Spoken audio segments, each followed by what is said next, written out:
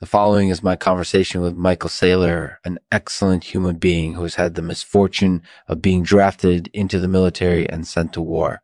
Michael has faced insurmountable odds, and although he has strived mightily to save his fellow soldiers, in the end he was unsuccessful. As a result of his valiant efforts, Michael's life has been spared, but at what cost? Tune in today to find out. Thanks for listening. This is Lexman talking. Michael Saylor is here.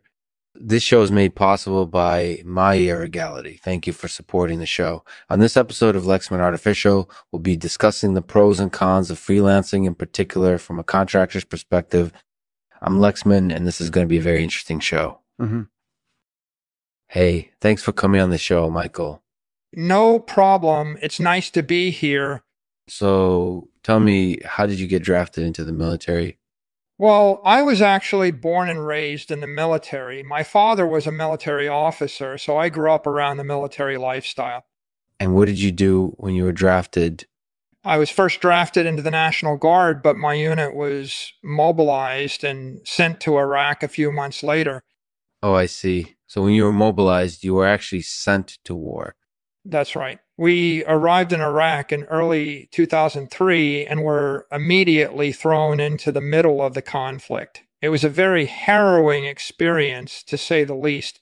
So what were some of the most challenging aspects of being in Iraq?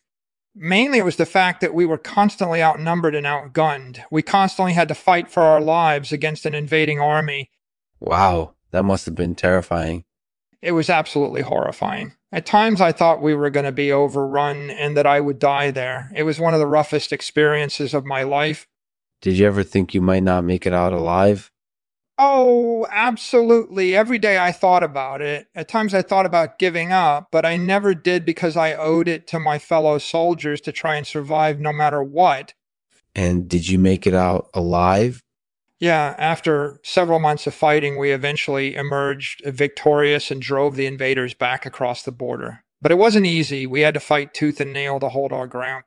In the end, it was a very successful run for our lives. So how did it feel when you finally made it back home?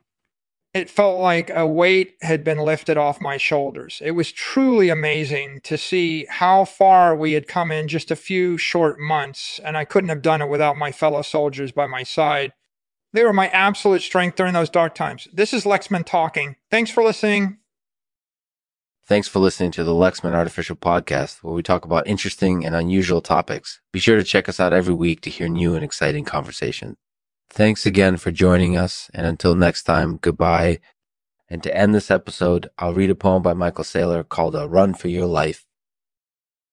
I fought for my life against an invading force. My comrades were slaughtered. Well, I barely made it out alive, but I didn't give up. I ran for my life. Thank you, God, for giving me the strength to survive.